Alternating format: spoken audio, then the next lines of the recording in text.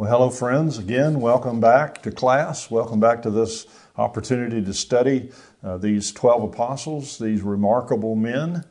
Up to this point, we have been talking about 11 of the apostles that we can imitate, that they bring quality characteristics.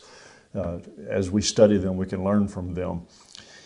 In this particular lesson, sadly, although we have focused on 11 men worthy of imitation, in this lesson, we're going to see one that had every opportunity to enjoy the riches of eternity, but he wasted that opportunity.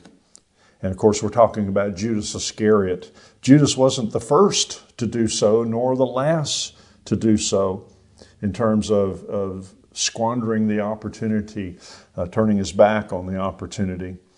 But I think in so many ways, Judas is probably the most tragic of all the examples that we could come up with.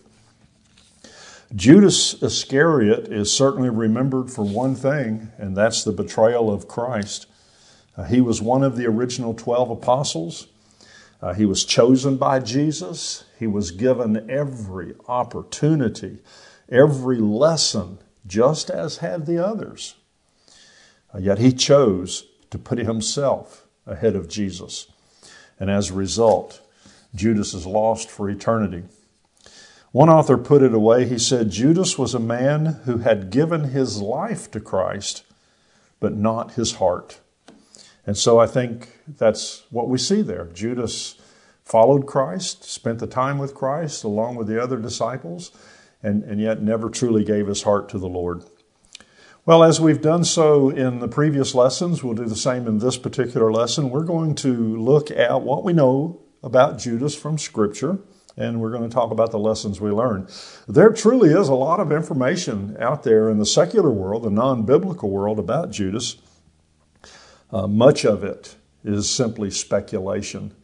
There's a lot of questions about why Judas did what he did. Was Judas in control of his life? Which I think he was. But, why did he do what he did? How did the Lord choose him knowing that Judas would betray him? All of these kinds of questions to which there's no true response. And so we look at Scripture. We see what it was. We see the opportunities he had, the times that he could have changed, could have chosen instead to be a faithful follower of Christ. So that's what we'll look at. And then we'll also talk about, from this, what is it that we can learn? In the world of education, we have what we call a non-example. When we teach, a lot of times we'll put out information and then we'll give an example. Well, in this case, we're learning about Judas, but he's a non-example of faithfulness, non-example of what it means to be a true servant to the Lord. And sadly, we learn from non-examples as well. Well, let's begin, first of all, by talking about Judas. Let's talk about his name a little bit and his background. Judas was a common name of the time. It means Jehovah leads. What a great name to carry, Jehovah leads. And as we saw in our previous lesson with Judas not Iscariot, we see that sadly the name Judas has come to mean a traitor, because that's what Judas was. People are fond of naming their children after biblical characters. I'm named David, after King David. And yet, you don't hear people named Judas. You don't hear people named Herod.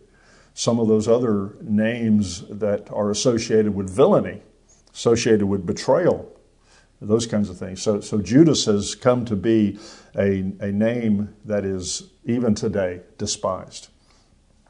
So Judas was his name. Iscariot is the region of Kerioth, south of Judea, an area where Judas was from. Judas was not from Galilee. He was not related by family or profession to any of the other apostles or to our Lord. And so some have speculated that actually made it easier for Judas to betray our Lord. Again, that's speculation. I just don't know. Scripture does not record how or when Judas was called. We don't know. He may have been called directly by our Lord, as with the others. It's not recorded. He also may have been somebody that heard of Jesus, listened to his teachings, was struck by the presence of Jesus, and chose to follow Jesus. We certainly know Jesus chose him to be an apostle, but Scripture doesn't record when or how he was called. Well, the writers of the gospel record him as a dishonest one, someone who betrayed Christ. Whenever you see Judas's name in the listing of the apostles or spoken to about Judas, you'll see him associated with the one who betrayed Christ in some description of that. Mark records that he gives us the least amount about Judas. He states only that he was the one who handed Jesus over to the chief priest. That's in the book of Mark. Matthew gives some more details. He shows Judas as a dishonest man. Luke states that Satan entered into Judas. That doesn't necessarily mean Satan entered into Judas involuntarily. Judas's heart was receptive to him, sadly, and allowed him in. John describes Judas as untrustworthy. John gives details about Judas in charge of their money and sometimes taking from it. So we not only see Judas as someone who betrayed Christ, but he actually betrayed the trust of all of them, stealing from their money. So when we put it all together, we really see a picture of a very sad individual, someone who was physically part of the original 12. He had all the opportunities that they did. As yet, though, he never gave his heart to the Lord. The seed of God's word, it not only, if you can use that expression, fell on hard soil, it fell on a hostile heart, someone who was seeking only selfish gain. And sadly, there's people out there in the world, we introduce the gospel to them and they reject our Lord and are hostile to our Lord, and we have to understand that, and we have to move on. But we still try to plant that seed. There is an interesting idea. People try to reconcile the choosing of Judas as an apostle and then the actual act of his betrayal. How are those actions reconciled? I really don't see that there's a contradiction there. Scriptures show us that Judas made a conscious choice to betray Jesus. That's in Luke chapter 22, verse 48. You see, choice is a wonderful gift. It's a gift that God has given us. And in some ways, I like to think that that's one of the ways in which we are created in the image of God. God chose to create us. God chooses to forgive us. We choose to repent. We choose to be faithful. So choice is a wonderful gift that God has given us, and certainly God chose to offer his Son. We choose to follow Christ. God chooses to love us. We choose to love God. So Judas made a conscious choice to betray Jesus. Luke 22:48. As I said, John refers to him as a thief with greed in his heart, as John portrays him. Jesus knew Judas's heart was set on evil and that he would not repent. John 6, verse 70 and John 17:12. Yet Jesus continued to offer Judas opportunity to choose to repent, to choose not to betray him, even to the moment. And finally, Jesus, recognizing that Judas would betray him, said, "Go do what you need to do." So Judas's act of betrayal was truly part of God's sovereign plan. You can read the plan. I'll give you some scriptures related to that. Psalm chapter 41, verse 9. Zechariah 11, 12 and 13. So those were prophecies pointing toward Judas's betrayal. Matthew 20, verse 18. Matthew 26, verses 20 through 25. And Acts chapter 1, 16 and 20. But here's the thing about that. God's plan, although it called that someone would betray Jesus, did not specify Judas. Judas is not foretold as the one who would betray Jesus, only that there would be one who would betray. It was one who was close to Jesus.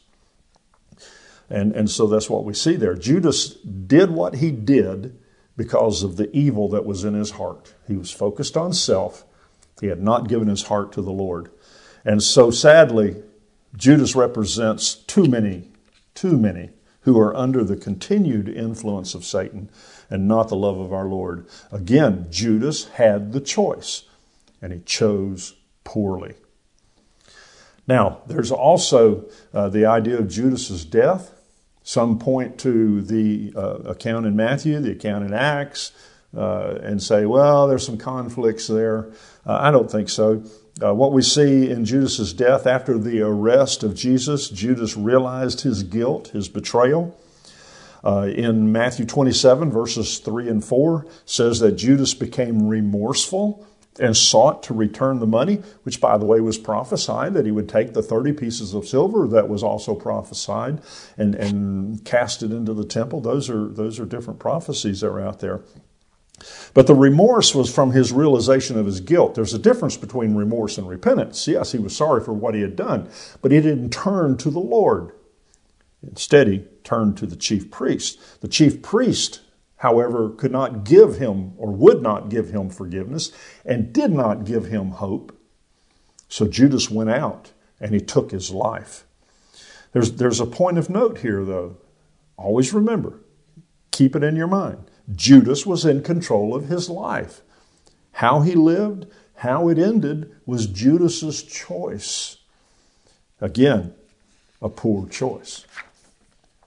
But remorse is not the same as repentance. He was sorry for what he had done, but he did not turn to the Lord. Those Jewish leaders, not only were they unwilling, they couldn't, they were also unwilling. And as I said, Matthew records he threw the money down, he went out and hanged himself. Now, in Acts chapter 1, verses 18 and 19, it gives us some more detail into the account of the ultimate end of Judas. Judas falls into the field and he bursts open and his bowels spilled out. There's no contradiction there. Matthew records the way in which he died, and then Acts records what happened to the body of Judas. So he hung himself on a tree, and then decaying and that sort of thing, Judas fell into the field and burst open. It's a tragic end, an unnecessary tragic end. Judas had been given all of the opportunities as the other apostles. Imagine being in the presence of Jesus and experiencing the love that the Lord gave to them, the teachings that he gave to them. You know, God gave Judas spiritual gifts, allowed him, like the others, to cast out demons and heal people and proclaim through inspiration who Jesus was. So Judas knew who Jesus was. He knew the power that Jesus had.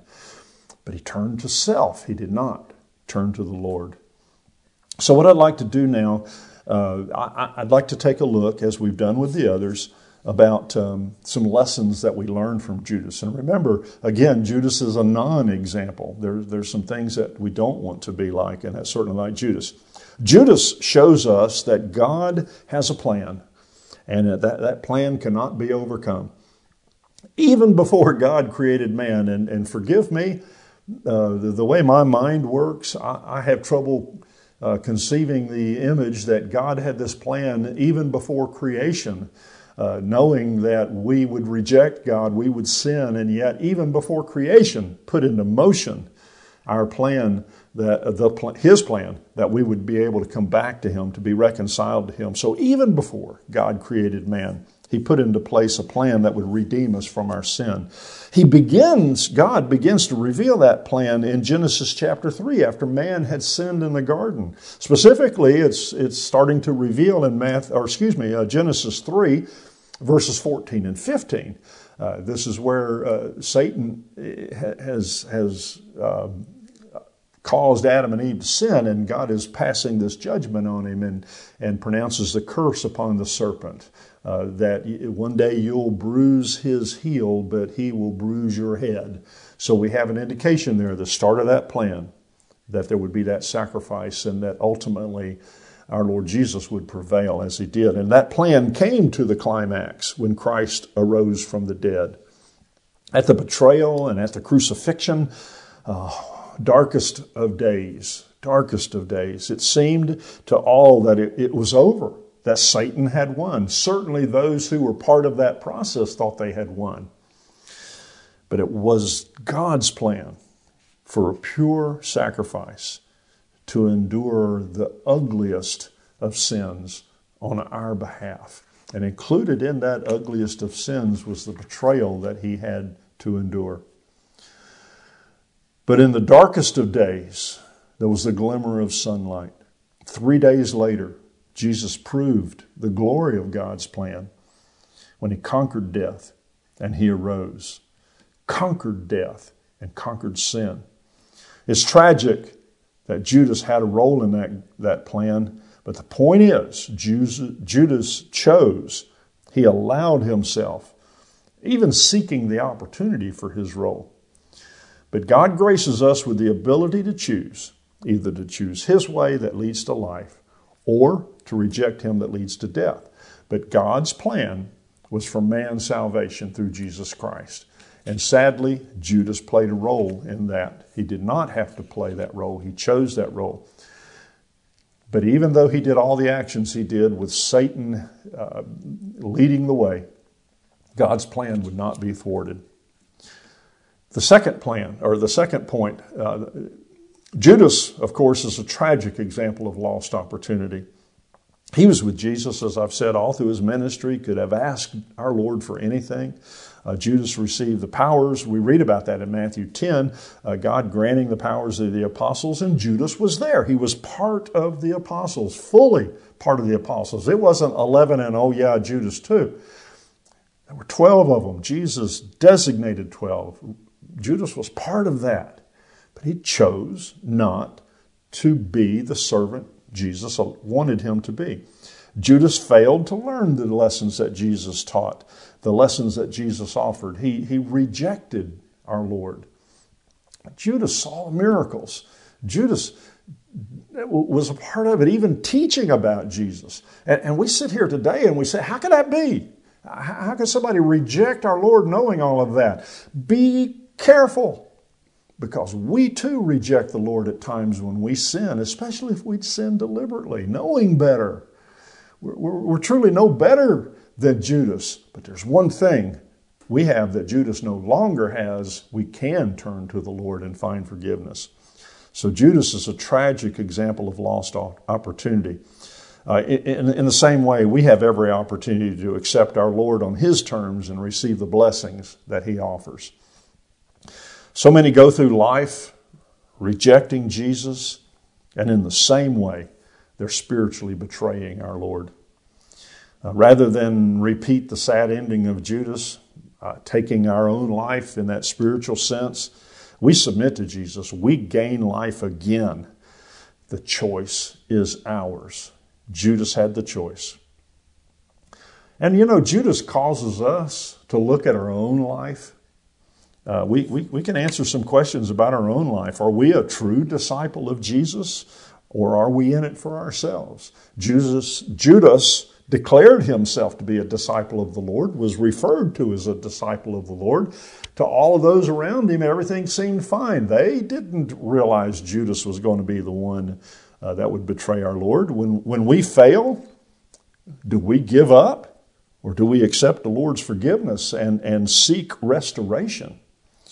If Judas had turned to our Lord, he would have gained forgiveness.